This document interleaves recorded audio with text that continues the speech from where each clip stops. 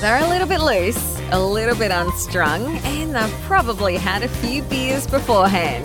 Please welcome Matt Crummins and Tom Fancy Pants Putt with yet another episode of Matt and Tom's Excellent Adventure. We're back. Oh, it's now starting. Now we're back on. It's exciting. You have a lot better head than what I do, mate. Look at you. You always look like a young school kid who's just rocked up at his first day of school and he's like just super excited to be there and can't wait to meet everybody, make a whole lot of new friends, play in the playground, throw the ball, be picked as captain for all the teams. Yeah, and I've still got my baby fat even just to help. Just a young pat out baby the seam. face. You are unbelievable. You've even got the logo. You've dressed in the uniform today. And look at what you've got in your background there. You've got a picture of, or are you in a helicopter overlooking a golf course? That's it. So I've got these amazing headphones that block out the noise. Oh. And I'm just flying over this beautiful golf course at the moment here on the peninsula. And funnily enough, that view might stay there for the whole podcast, but we'll see. Wow. So yeah, is this this is not a fake background. This is really how Tom's background real. is. This is how I look. This is a little bio about me that's on this curved wall that we have here in the gallery. You've been into this gallery, haven't you? I have, but I wouldn't say it's a little bio. I'd say a little bio is the first paragraph.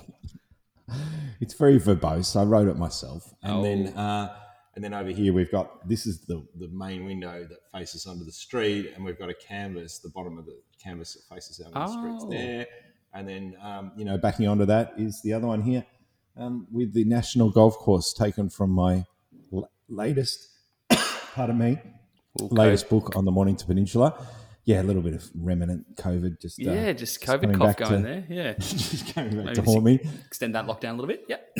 Yeah. Well, I was going to go get tested, but I thought that would ruin it for everybody, and we'd have to stay in lockdown. So why do that? No, I'm joking, everybody. Go lick a stranger instead. I'm going to go down to the post office and make my way to the front of the queue just by coughing the whole way.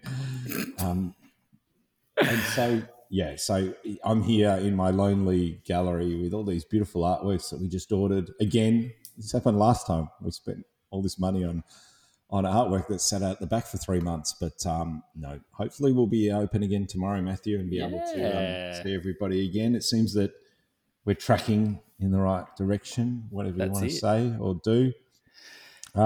Where are you and what have you been up to? Because you've got a little blue light disco happening there. You haven't seen disco till I hit the disco button. But no. So this is my little what do you call it? It's my home office, I guess. But right. I run my online classes from this very seat with this very lighting setup. So behind me there, you see you got the camera set up. We're doing a bit of a speed lights course at the moment. So this is kind of set up to do a bit of interesting lighting. Perfect. Yeah. I love it. That's it. I love it. And it's pretty exciting because this is the funny thing about, I know everyone's sort of, over lockdowns and all that jazz, and that's cool. But I've noticed that even since we sort of went out back into the real world, how many people around the world, yes, still in lockdown, but how many people around the world have actually adopted sort of like online learning and, video content, like demographics that just would never have picked it up. And we sort of talked about this ages ago when we were saying, people, sort of forced to do it. And so it's great for us because we can deliver more content to more people. But what I find really cool is even when we're not in lockdowns, people are like, hey, that's a really great way to learn. You can record sessions, you can watch them back, and you can split up. Rather than us, I could never run a workshop that's a 4-week workshop for 1 hour a week. It's just not feasible. It doesn't make sense. But online can do anything. Of course. Welcome to the world of the internet. I know, right? It's finally matured. It's interesting, when these things sort of come out. Do you remember when the internet came out? And I hope I'm not digressing too much. We're talking. Yes, that one. Then ning, ning, wait 2 minutes and then drops out. All right, well, let's start that get whole off the process phone. Yes. Stop it. I'm on the internet. For those who don't know, back in the day, the internet wasn't online 24/7. You actually had to dial in. Yeah. You had to dial in to get connection. You weren't. And then, yes, correct. And then if somebody picked up the phone, that would disrupt the connection. You'd either be connected and you'd lose your connection, or you'd be trying to get on and you couldn't because somebody was on the phone. What a pain in the ass. It's really and you funny. couldn't possibly watch videos, by the way. YouTube didn't exist. Oh, God, no. You could hardly download a picture. Oh, you remember so for those younger generation who don't even know what we're talking about, you would have to sit and wait for a web page to load. Remember? Sometimes it would take minutes to load just one web page. Yeah. You'd literally go and make yourself a cup of coffee, come back, and you might hopefully have that web page loaded so you could really read or see something. You had to really want to see it, didn't you? Like you had to. And the worst part is you'd open it and it would be one of those crappy MySpace pages that had all the animated GIFs and stuff, and you'd be like, oh, God, I waited for this. No. How was the design of those pages back then too? You want to Google some of that stuff, guys. Just Google early internet web pages and see the designs. Absolutely terrible. Have you seen the one? People go on. No, I was going to say, have you seen the one that it's like the world's worst web page and it's just nothing but GIFs, like thousands of GIFs all over this page, like everything flashing. It's an epileptic dream. When they're lying in a coma after having looked at it. Yeah. I remember being at uni 96, 97 or something, and the Age newspaper had just developed their first version of their website, and it was literally like a Word document on a page. It had their logo at the top, and it had, I think it had some menus across the top, and then it was just words on a page and return to top down the bottom. Remember how every web page would have return to top in the bottom right-hand corner? Well, I sort of feel like that's the way web pages should be, really. Like, when you think about it, it's great to have, I mean, photos are relevant and stuff, but geez, I hate going on to, I've been doing a lot of research online lately, and you go onto a web page. That's what you call it, research. Something Watching like that. porn is not research, man. Camera porn, maybe. But like, okay, here's a classic, right? Have you tried to look up a recipe lately on the internet? Oh, what a frigging way. nightmare. Mary and I were only just talking about this the other day. Sorry, did I yell at you? Sorry, darling. I did check my levels before we came on board. No, it looks good. I actually had an itch. Yeah. And I've got my fluff on as well today, which probably made a difference. It does make a big difference. That I didn't have my fluff on. Yeah. But yeah, what's with the online recipes? You've got to go through a whole lot of ads. Yep. And then you've got to go through a whole lot of fluffy description about how wonderful the recipe is. And their backstory about their nonna. Maybe you might get the ingredients, you might not.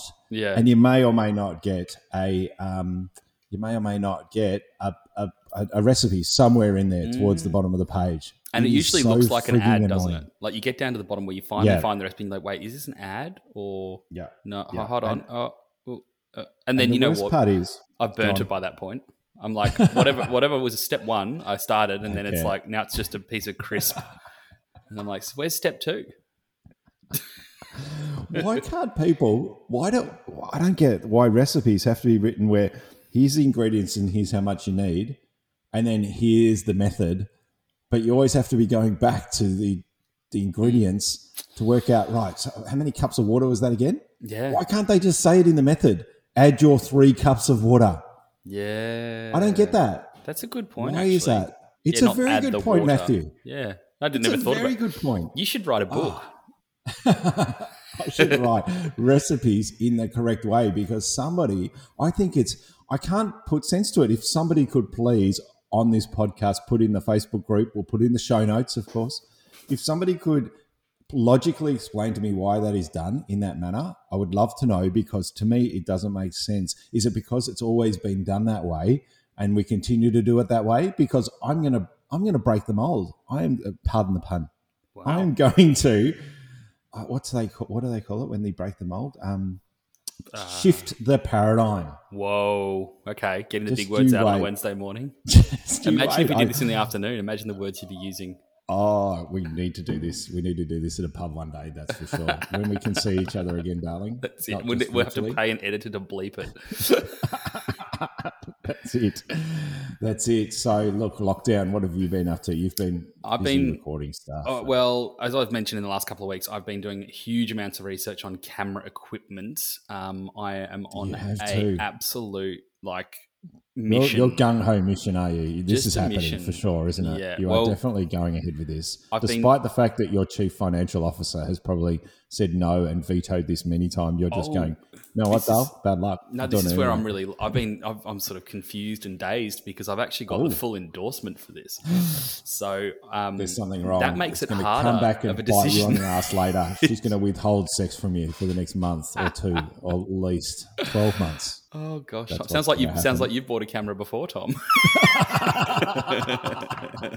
Many. Why do you think I've got blisters all over this hand? No, that's disgusting. Well, that's pretty low. PG. You really did go Jesus. down a rabbit hole there. No, I've been on a mission doing research, but not just for cameras. So I've got this, and I think I've mentioned this a few times. I sort of talk about it a lot because it's consuming most of my life at the moment. But I'm on a mission to simplify and cut down and make sure that everything that I own in photography land is firstly, it has a use. So it gets used. Then I guess the second part to it is that it's multi-purpose. And then thirdly, it's the best quality of that thing you can buy.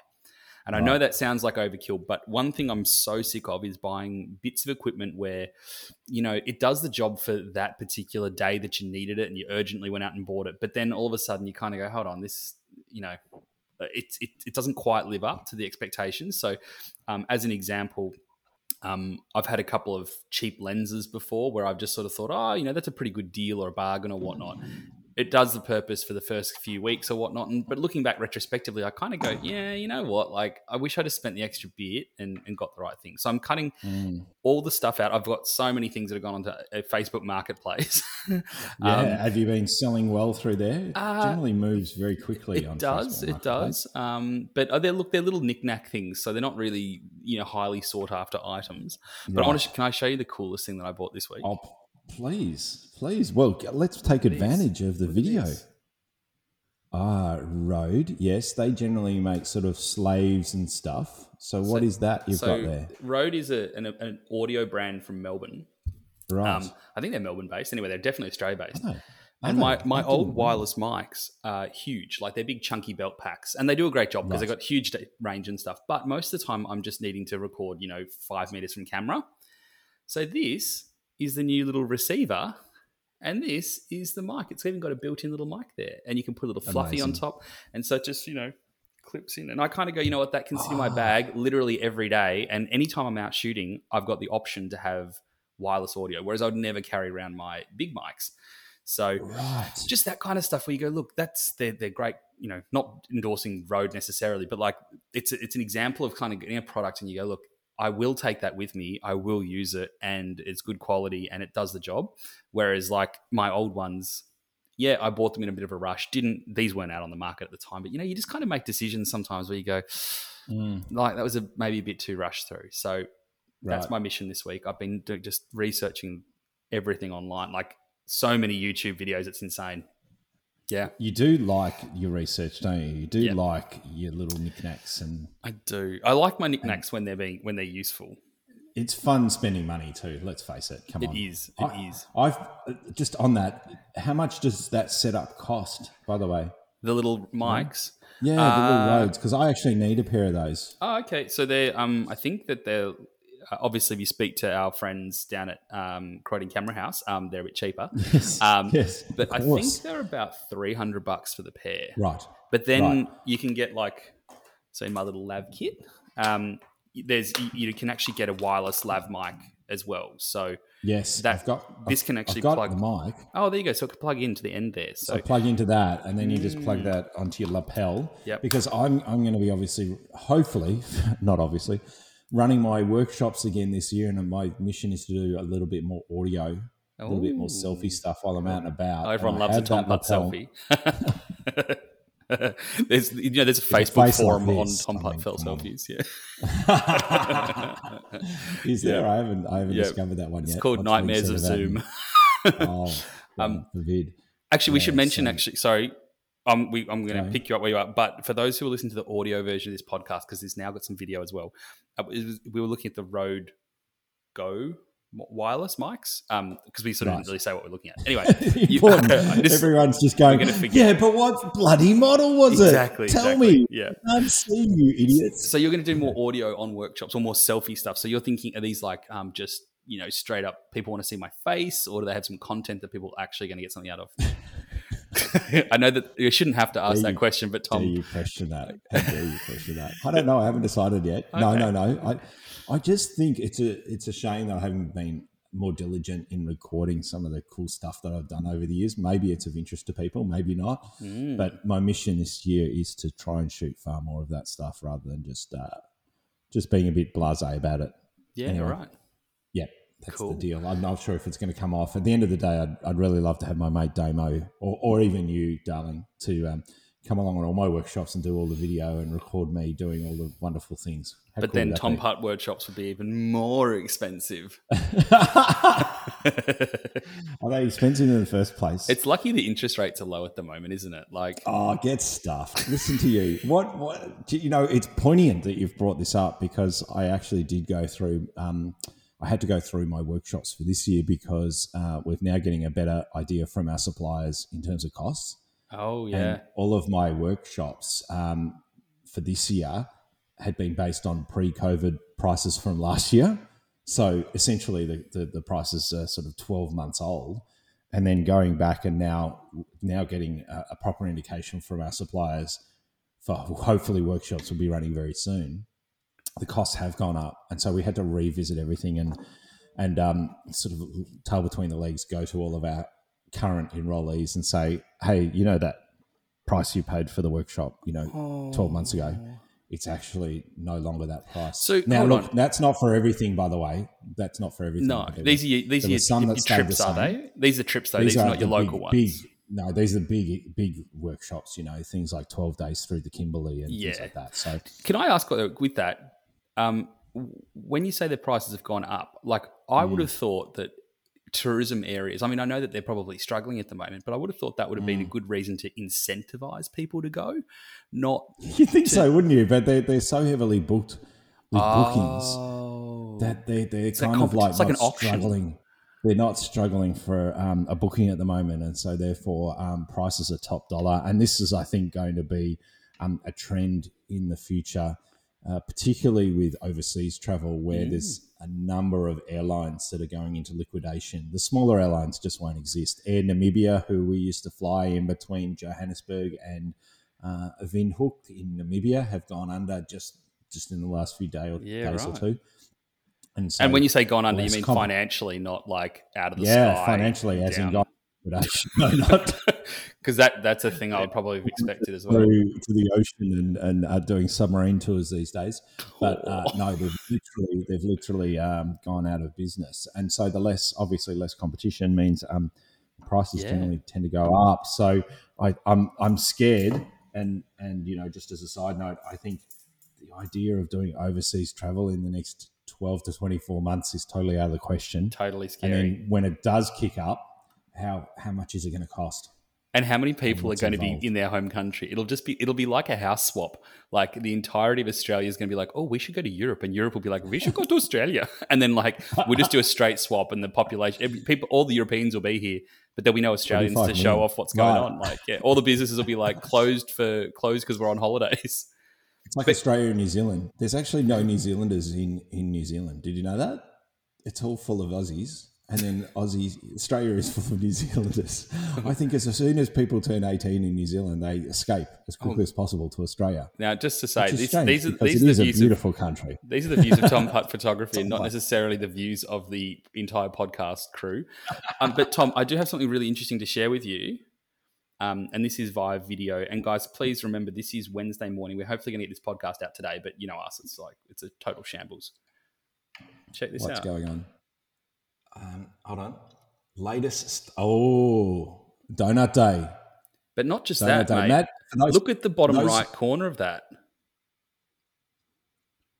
Yes. So Matt is showing me his phone 40,000 tests. yesterday alone here in Victoria. That shows you how much Melbourne wants to get out of lockdown. They're just like, you know what? I I don't saw even someone feel who like- coughed, so I'm going to get tested. I watched a TV show. I watched the news, and someone on the news had COVID, so I'm going to get tested. I think everyone found an excuse to yesterday, which is awesome. That's awesome. I just Zeros. She showed me his phone, and on that it had the daily test results Just popped through. for COVID here in Victoria. 000. Nobody, no local transmissions. No quarantine or 25 anything. active cases. Something 25 like active cases and 40,000 tests done yesterday in Now Victoria alone. So that's only relevant, I think. news. I look at that. It's not just because I'm excited about that, but I mean, from a workshop perspective, you were talking about how you're hoping things get up and running and stuff soon. And you know what? It really does seem like this. I think Australia on the whole and is pretty on top of it. And I think, you're right. Like that local tourism and stuff, you can have a bit of confidence. So it sounds like even the borders are kind of opening and closing a bit more fluidly now, rather than kind of like snap shut for like 2 months or something. Yes. So, Right. so that's pretty cool. A little bit more flexible. That's right. So when's your first trip? It'd be first trip back, wouldn't it? Yeah. Yes, in 13 months, if it goes ahead, we'll be to Arnhem Land 13 next month. months. So in about 3 weeks, we are supposedly getting on a plane to go from Melbourne to Darwin, and then hiring a private charter out to a place called Mount Borrowdale in Western Arnhem Land, just over the sort of eastern border of Kakadu into Western Arnhem Land. I reckon I've drove there on our trip. Is this the one that's like these amazing rocky outcrops? Like it's sort of flat plains and this huge, just giant rock mountain pile. These catacombs, these underground cave systems with these huge rock pillars underneath. It's quite incredible. Wicked. That's where you've been. I have not been to the underground catacomb part. We took we drove across the border with a permit and drove to it's eluding me now, but it's sort of the first sort of township, which is on a river there. So you go through what's that? The crossing. You go through Jabiru. And then you go... Yeah, so you go through Jabiru. There's a crossing that's famous with all the crocodiles on, and it's like a very shallow water crossing. Yeah, I'm thinking of the wrong one in Kimberley called the Ivanhoe Crossing. Right. But anyway, you go across, and it's like an hour drive, and it's very strictly don't get out of your car, don't stop, just get to the town because of like whatever. And then we got a guide there. Yeah, Cahill's Crossing. That's it. Yeah, and then so we just did a quite a short day trip, and we had a local guide who took us up for a walk through all the rock formations, and they've kind of got these they're not underground caves, there's sort of lots of caves built into this huge rock stack sort of mountain, and they're all filled with Aboriginal art, but there's no barriers, there's no preservation stuff, it's all just as it was, and there's not a single soul there. It was just private tour of this whole, it was insane. So that sounds like a wicked trip. Yeah, I'd love to go. I've not been up specifically to that part of the world before. You fly in at this time of year, it's wet season obviously, so hence why we're going, because we want to be able to capture the beauty of the wet. After thunderstorms, magnificent light, of course, greenery all through the vegetation, etc. So we're flying, as I said, into the airstrip. You can't get vehicle access there at the moment. Not in the wet season. Water. And particularly, we've had a bumper wet season with this La Nina or whatever we've got going on at the moment. It's been raining cats and dogs all over the top of Australia for the last few months. And then they take us around up there. Yeah, this is it. So I am taking a big lens, which is not something that I generally do, but I get crocs and the bird life, etc., as well as all those beautiful landscapes. So it would be magnificent to get away. Don't get me wrong. We've got 4 beautiful people very much looking forward to coming on that trip. It's just a matter of whether we can or not. So I reckon you'd be 13 months away. That sounds pretty safe if you're going to Northern Territory to me. No, not 13 months. We leave in 3 weeks. You said 13 months. It's the first workshop we've run in 13 months. Oh, that you have run in 13. I thought you said that you're going up in 3 weeks to scout it, and you're taking the trip. You'll be fine. I reckon you'll be fine. And worst case scenario, you could do some amazing sunrise and sunset shots from the Howard Springs Quarantine Centre. So, Humpty Doo. Yeah, Humpty Doo. I love Humpty Doo. No, I love it. Nothing more than for the name. That's about it. The pub is actually phenomenal. Why do you think they've got a quarantine station out there in the first place? Because it's in the middle of nowhere. Yeah. Wow. So, yes, that'd be good. And then supposedly 5 weeks in the Kimberley and Karajini after that as well. So if I get into WA, I'll be there for at least 5 weeks, maybe longer, depending on what happens here back in COVID Central. So who knows? And so this is pretty exciting. There's this change in the air, finally getting back to where you're going. But I reckon that since the last trip that you ran 13 months ago, I reckon that there's been a lot of change in the photography world. So just to tie in our topic for today. Segue coming on here, Matthew. Yeah, just a little bit. Feel a segue coming on. So one thing in particular that has changed, which I'm kind of going, look, how much does it cost to go to Kakadu, Arnhem Land and Western Australia? It's quite expensive just if you're just a punter, let alone, doing it as a proper organised trip. It's a reason it costs money. It's not a cheap place to get to. You're going up in wet season because you want amazing light and storms and whatnot. But you know what's happened in my world in the last 12 months? Well, it's not in my world because I don't use it, but I did discover it the other day. Maybe it's been there longer, but Photoshop's sky replacement tool is flawless. It colorizes the foreground as well. And I just don't see the point in going to Arnhem Land when I could take a photograph from Google and then just replace the sky with something that was maybe shot on the peninsula. Come on, Matt. This is not fair. This is not photography. Well, this is what I want to know. You're trying to razzle me. I'm not trying to razzle.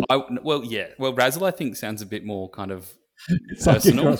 Like Raz and dazzle. Yeah, that's it. Someone's been watching Chicago. I love that music, by the way. That's great music. It is a very good soundtrack, actually. I'll on my high heels and my fishnets in a minute and start kicking up my heels. Oh, I love it. So no, all right. So in all seriousness, I don't use the sky replacement tool. I have played with it actually extensively recently, just because I've been so curious as to how realistic it looks. Because you often hear about these things, and I think people are just going to completely botch this because you do have to have some sort of a scene that's going to first of all suit it. And then you got to choose the right sky for the right foreground and whatnot. So I think that there's a bit, I'm not going to say it's not hard and it's not technical, but there is a bit of thought that needs to go into it. But what it started to get me thinking was I've been doing all this camera research at the moment. So one of the cameras I'm looking at the moment can shoot 30 frames per second of 50 megapixel RAW with flawless focus tracking on bird eyes. Unbelievable. Right? Now, there's that. So technology in cameras is coming a long way. Lenses, in terms of their technology, like you start to look at the level of sharpness you're getting out of lenses. Tom's excited about this, obviously. He's yawning for those who are just listening. Have another coffee. But then you also look at things like the editing process, and there's a lot of software and even some of the more pro software where you'd never have these automations before. It's kind of meant to be a bit more like artistic and skill based. I want to know, going forward, coming back from 13 months of no workshops, things have changed. As on the current photography horizon, what scares you the most about like what's happening in photography outside of the fact that all the shops are shutting down, like Michael's and stuff? Like not from a retail perspective, from a creative perspective, like what makes you go, oh, this is not going in a good direction? Yeah, I try and not focus too much on that because at the end of the day, we can kind of freak ourselves out, which I'm not putting water on your fire, so to speak. What I'm trying to say is that... Oh, sorry, you're talking... Yeah, no, sorry, no water on the fire. Yep. I'm listening. You spend 5 minutes giving me this intro to then throw the floor open to me to go on a creative rant. And then you do this big fat yawn. I'm just paying back the favour, mate. Just paying that favour. I didn't make it audible. I just visually had a little bit of a yawn. Well, I just want to make sure I'm inclusive for both of our audiences, both the visual and the audio audience. Just sleep at like 10:30, and then I woke at 2:30, and I was awake for a couple of hours. I've gone back into my old ways, which was that when I used to have a couple of drinks a night. And now I've gone off the booze altogether and I'm doing my waking in the middle of the night again. You don't look like you're off the booze altogether. I look like I've been on the booze, but it's only because I haven't slept properly. That's why. I'm sorry, everybody. I think you need one of those jackets. What are the jackets called where they've got the leather patches on the sleeves, on the elbows? If you had one of those and a satchel bag, you'd look like an alcoholic uni instructor, a uni lecturer right now. Yeah, you've just got that sort of... bit of like Harrison Ford out of Indiana Jones. Just the glaze going over at the moment. Anyway, so you were saying you don't focus on that. No water on Matt's fire. Talk to me, Thomas. Talk to me. Talk to me, Mother Goose. I wish, and I've said this a few times already, I wish I was born 20 years earlier because I still yearn to use my panoramic film camera, which sounds really ancient, makes me sound like a serious old fart. It does. Because I loved, and I am tying this back into your topic, Okay. I loved the idea and the purposefulness of that, where you would have to capture, obviously we're shooting film, we'd have to capture the photograph correctly in terms of cropping, because the camera didn't have a zoom. So you literally had to stand in the right place at the right time in order to capture the image. What you saw, and what came out in the film is obviously what you got. The exposure had to be spot on. You had to manually put in the shutter speed in the aperture. And of course the ISO was fixed because the film had a certain speed. So I really loved shooting that, and I thought I got quite good at doing that. For 15 years, I practiced that craft and produced some pretty good results. Don't get me wrong, I love digital for all it's worth in terms of obviously it's cost effective. It's also allows you to shoot pretty much as possible. The dynamic range is far superior to all the crappy film that we used. You can zoom in and out and create all these amazing stitches if we're going to, talk about panoramic photography, for example. But I do miss that purposefulness that I'd have when I went out and shot that kind of stuff. And that's kind of got lost in more recent times, obviously. Anyone can obviously buy a camera, digital SLR even, or, an iPhone that stitches together a panorama. Years gone by, you'd see a panoramic photograph and wonder how the hell it was taken, let alone not seen that photograph before because you hadn't seen it on the internet or social media. I used to walk into Ken Duncan and Peter Lick's galleries yearning to see what they'd shot, the latest images they'd taken, from their adventures out and about, because you hadn't seen it before. It wasn't, you might have seen it in a magazine that had just been published, but aside from that, you wouldn't have seen it on Facebook or Instagram because they just weren't around. So is that the nature of I don't want to say technology change, but I guess is that just the nature of more people, more cameras, so therefore there's more coverage? It's a bit like Google Maps has plotted out most of the planet, so you don't need to, wander the untread road because they're all mapped. Yeah. I think it's diluted the whole idea that I loved in the first place of shooting landscapes, was that chasing that photograph perhaps that not many, if anybody, had captured before. And I think that's increasingly difficult, of course. So therefore, I guess maybe that's why I enjoy the aerial side of things, because it is a relatively new genre that when you produce an aerial photograph, it's not like it's been done to death. Yeah. Because you can go and shoot places, like Shark Bay and Lake Eyre and others that I've been to that are constantly changing, let alone haven't had many photographers shoot over there already. So you've also got the third dimension, don't you? Or the fourth dimension, really. Sorry. No, the third axis. As in, if you're a photographer on the ground. For me now. No, but think about it. If you're a photographer on the ground, you can go left, right, up and down, and that's about it, forwards, backwards. But the up and down component is really limited to your personal height, unless you've got one of those stupid, there's tripod poles that crank up 20 meters. Whereas the moment you start getting to aerial, cherry pricker that you bring along on a location shoot. Yes, that's right, Nick Fletcher. He's known for that. 33 minutes in. What do you mean he's known for that? He's known for when he has motorbike shoots and stuff. They'll if they can get a cherry picker or something to get up on the jumps, so they get a better vantage point. But he has a bit of a drone before. Well, he has a drone now, but it's all speed light stuff. I don't know. Don't ask me about it. Let's stick to the professional photography opinions here and not drag him into this. No, but I think that you're, with aerial photography, you've got this ability now to, where your compositions were limited to moving left, right, forwards, backwards, and a tiny bit of up and down, you've now got this huge up and down. So every shot you've ever taken, you could now do it, 5 or 6 other variations and they'll look different. Is that what you mean as well? You just got more opportunity. You can get to literally anywhere on the planet almost. And there's even underwater drones. So, There isn't. Yeah. Do you know Mary were you talking about that the other day, or was Mary talking about that the other day? Talking about a drone that perhaps you could fly over the water and then submerge it underwater, swim alongside a whale and then come back up again. Yeah, no, so I don't know about that one. There are definitely underwater drones, and I've seen people do really clever shots where they fly their normal drone towards the water, and then they stop it at the right point, and then you can do like a transition with After Effects and then pick up the underwater drone. So it looks like it's diving, but I've not seen one that's actually like an amphibious, not even amphibious. What would you call that? An amphibious? I would have thought that Elon Musk or Jeff Bezos would have gone onto that. Probably, yeah. Or no, who would it be? Michael Cameron, wouldn't it? Because he's into the whole like explore the deep blue sea and like everything. James Cameron. Who's Michael Cameron? Yeah. He's probably someone I've probably went to school with him or something. Yeah. Yeah, no, James Cameron. I think you're referring to the director of. Yeah, that's it.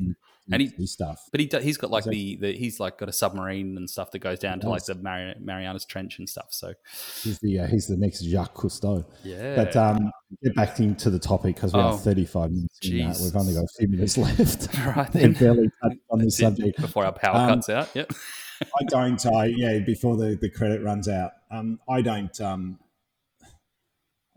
know from a commercial point of view. I'll just keep enjoying my photography and hope that what I keep producing is relevant, and that when people come into the gallery, they do actually like what they see and purchase it, and not think to themselves, "Well, I could get this on my iPhone." I think that's the biggest issue, is making sure that I can remain relevant in that regard.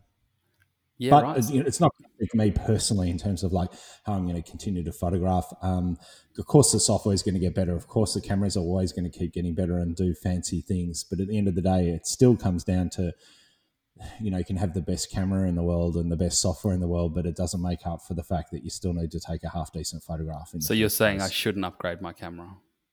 No, definitely not. Thanks, Laura. You owe me one. Boom. So I agree with what you're saying entirely, because my big fear that it's not a big fear. Don't agree with it. We need a bit of friction here in order to make it interesting, a bit of drama. Well, I won't entirely agree with you then. Okay, good. Firstly, like I agree that the tools are making things easier, which means there's more of it, which means it's harder to stand out. Right? So I definitely agree with that. I don't think anyone can deny that. So I don't have so much of an issue with that, because I kind of look at I do some corporate and commercial photography, not tons and tons of it, but I do that with photos and videos. And what I've noticed over the last few years is that there's a lot of tools that have come out that are encouraging businesses to do their own like videos, for instance, like they have little blogging kits and stuff that they get sent out, and they, you upload your files and they come back edited and all sorts of fun stuff. What's really interesting is a style of photography and video has dropped off completely. So things that are really relatively basic, so like event photography as an example, a good event photographer is amazing, but just if you're kind of snapping shots of like the end of year party, where traditionally a photographer might have been hired, now they use the marketing person. Yeah. And I think that that's totally fine. It makes a lot of sense. But I guess in a, call it creative photography sense, I kind of feel like the same thing is happening. Like these masses of people who are photographing and documenting everything. Documenting is kind of the word I'd use. So I find that when I go onto my Instagram or Facebook feed, what I'm finding more and more is these are stunning photos. People talk about, photographers in particular talk about the sharpness, the crispness, the technical crap that's getting better and better and better. And I think that's really important because it can definitely change a photo. But more often than not, I'm looking at photos at the moment, and there's probably 30 or 40% of them where I look at them and go, hey, that's a really cool shot. Like there's something about it that's super cool. It might be that they've captured a particular moment. So like in wildlife photography, as an example, there's a difference between having a picture of, say, like an owl perched on a tree, which is crystal clear, sharp. It's got great, background. There's no clipping. It's, technically perfect. And then you get someone else has taken the shot where it's like an owl wrangling a snake, through trees with like amazing sunset lighting. And I still think that there's this separation between people who take photos that have like story in them, where you look at it and you genuinely kind of go like, I'm intrigued by that shot, or it's story for those who are kind of listening or watching and kind of think, what do you mean story in a photo? It doesn't have to be like a novel. It's not about a really long-winded story. It's more about looking at it to me and going that there's a connection of some sort where it's not just I took a picture of a thing. And I think that as you get the masses out there taking more shots with better gear and sky replacements and stuff, that's all great. But it's actually, you can see, you look at a photo and they've lost their kind of heart a little bit. And it's interesting. I'll look at it and I'll go, hey, that was a really cool shot. Like it's technically good. It's like that. But I wouldn't buy it. I wouldn't put it on my wall. I wouldn't. It's not enough to be technically good these days, is it? No. The benchmark has been raised so much higher now. It's in years gone by with landscape photography, for example. Go back and look at the landscape textbooks or books of Australia from the 70s and 80s, and it was just enough for somebody to get to that location with a camera. Yeah. Regardless of the light, etc., or the composition. It's like, oh, that guy got it, or that girl got to the top of that hill. That's pretty cool. Yeah. With a camera. I've not seen that angle before. I wonder what that would look like. Yeah, exactly. Exactly. These days, it's not enough just to get to the top of the hill with a camera. You've got to get there at the right time of day. You've got to get special conditions. You've got to get the beautiful light. I mean, Ken Duncan and the Peter Licks of this world, criticize them for you like, but Jesus, they raised the benchmark. Peter Dombrovskis came along and just set the benchmark so much higher than anyone had ever experienced before, and some would argue still has that benchmark that we're all still trying to reach. And then Ken Duncan and Peter Lick came through in the 90s, and they were doing, unbelievable landscape photography work. And now all of us are sort of trying to play catch up, in my mind, to do great work as well. And the amount of, as you've said, the amount of quality of photography out there these days is incredible. You only got to look at all of these images that win these competitions, Wildlife Photographer of the Year competition, Natural History Museum. And it's mind-boggling how they've been able to capture some of those photographs, and they are a story in themselves, let alone just a documentation of the fact that this bird has caught this, mouse in the middle of a field. Yeah, and I think that's the cool thing is like it's the fear for me is always that I think like what you said, you're trying to work out how do I stay relevant when, for instance, like as a wildlife photographer, it's very difficult being in Melbourne in lockdown compared to say somebody who might be in Africa, not in lockdown. Who doesn't have a lockdown, even though with no tourists there. Through their country. Exactly. Yeah. And so it's a very hard thing to keep up with physically there. But I guess from a technology sense, I think there's all these cool technology tools that are coming out, but they will never, one thing technology can't do, and they have tried, the Google Pixel phone has tried to do this. They can't do composition. They can't coach good angles. And the problem is the second that they get that AI, because Google's working on that at the moment, where you actually hold your phone up and it will give you tips on how to recompose your shot to improve it. That's interesting. Looks really cool. But the problem is if you've got 1 million people with Pixel phones and they're all using the same phone that's giving the same instructions, you've just simply lost that composition again. It's suddenly become mainstream. So there's something about being truly creative as a person that you just simply can't replace. And that's a skill set that I think is with all this fear of where the photography stuff's heading in terms of Photoshop and image quality and all that sort of jazz. One thing you'll never replace is someone who knows what to look at. And that could be a landscape where the photographer, when some of the shots you see, I'm not going to try and pull names out here, but there's, I think it's Ken Duncan. Some of his shots, like of his outback stuff, he'll have like a tiny tuft of grass in the foreground, which is obviously with lens compression blown up huge. And then this huge big, landscape in the background. And I think that when you look at that, you kind of go, the average person wouldn't know to use that as a subject. They wouldn't know how they could possibly pull those elements together. And that's something that I think it gives me a lot of faith that for all the change in photography, it's still a creative game, Of course. And I think you can take one of two stances here. You can choose to be fearful of where it's going and sort of throw your arms up and say, oh, why should I bother? Because all of the skill and creativity is gone from photography. Or you can go, how exciting is it that we live in this world where there's all of this progression happening?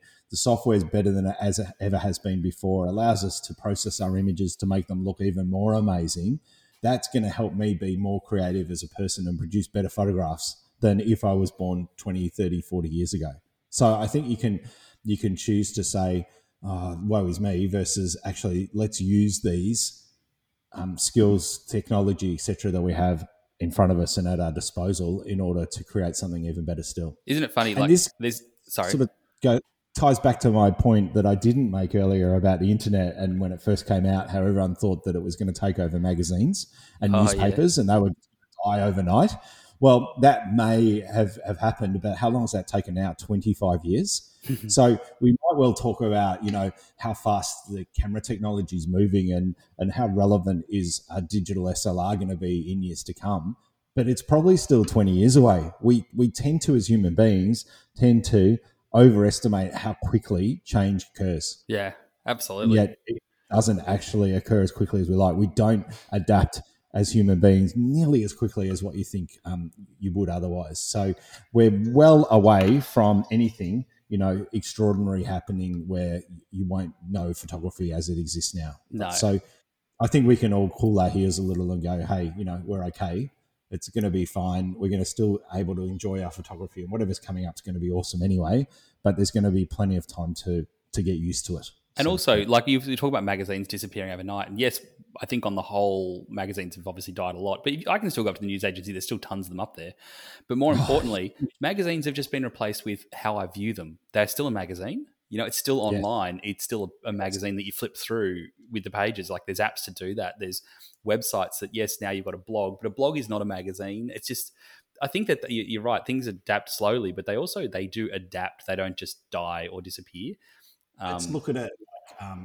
Books are still relevant, aren't they? Bookshops are still around. People still buy books, even though you could listen to it on your phone, even though you could read it on your Kindle or iPad. Yeah. So they still exist.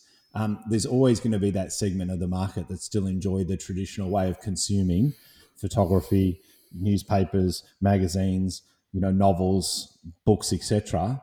I was going to think of something like it's like art. Is it going to be that people are going to all transition to the Samsung, frame TVs? Ooh. Like when that came out, everybody went, oh, well, there goes art.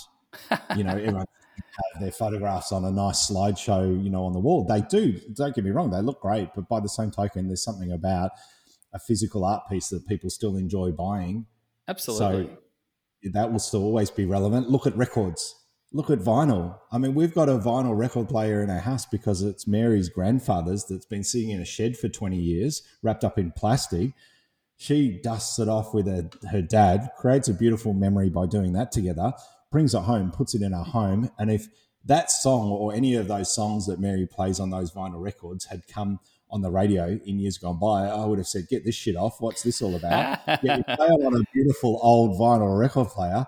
And it's like, oh my God, how cool is that? It's very nostalgic. It's got meaning and it's got rhythm and everything else. Absolutely. So I think there's always going to be that people like to be romanticized and think about the old times, and hence why film still exists for photographers as well. Yeah. Even though really, in theory, it shouldn't. It should have died years ago. Yeah. It doesn't make sense, but by the same token, people are still using it because they like to think back to the olden days and they like to, swim against the tide. They don't want to conform in many ways. They want to hang on to the past. Is that why people still visit the gallery just to see you, Tom, to reminisce about the olden days?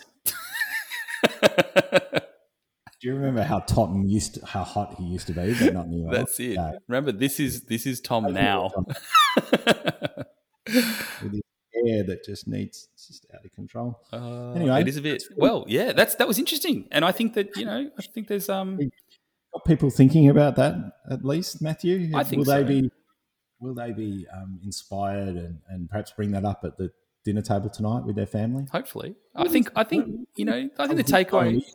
The future, Yeah. Will they just throw that in cat amongst the pigeons, perhaps? Well, I'd like to think that the takeaway from this is that, we've both got, similar, when we call it a fear, we've both got similar thoughts about, what the downside of the future might actually be. But I think the takeaway for people should be here that if you've got two pro photographers sitting here in front of you saying that, like, yep, there's change that's inevitable, this is happening, but don't forget why you're doing it. Don't forget that heart. I think there's a takeaway there. I do. I think, it's a bit... Don't go kicking and screaming yet. Don't go and throw your camera off a cliff. No, I think we should put some music, like some really kind of like reminiscent music just to like trail us out, just like... Oh, no, I was thinking like something gentle and like thought-provoking and like this.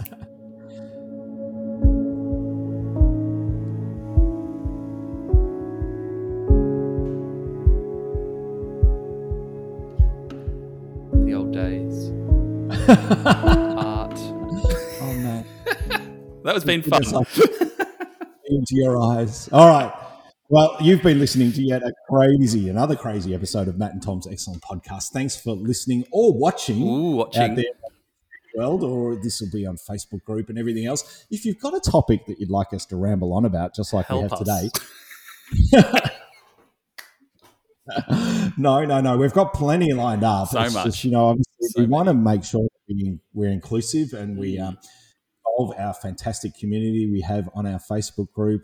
And so just pop it in the group there, and we'll consider it. And no doubt we'll be touching on it next week, because we're 2 episodes into 2021 already, and we've got no idea what we're doing.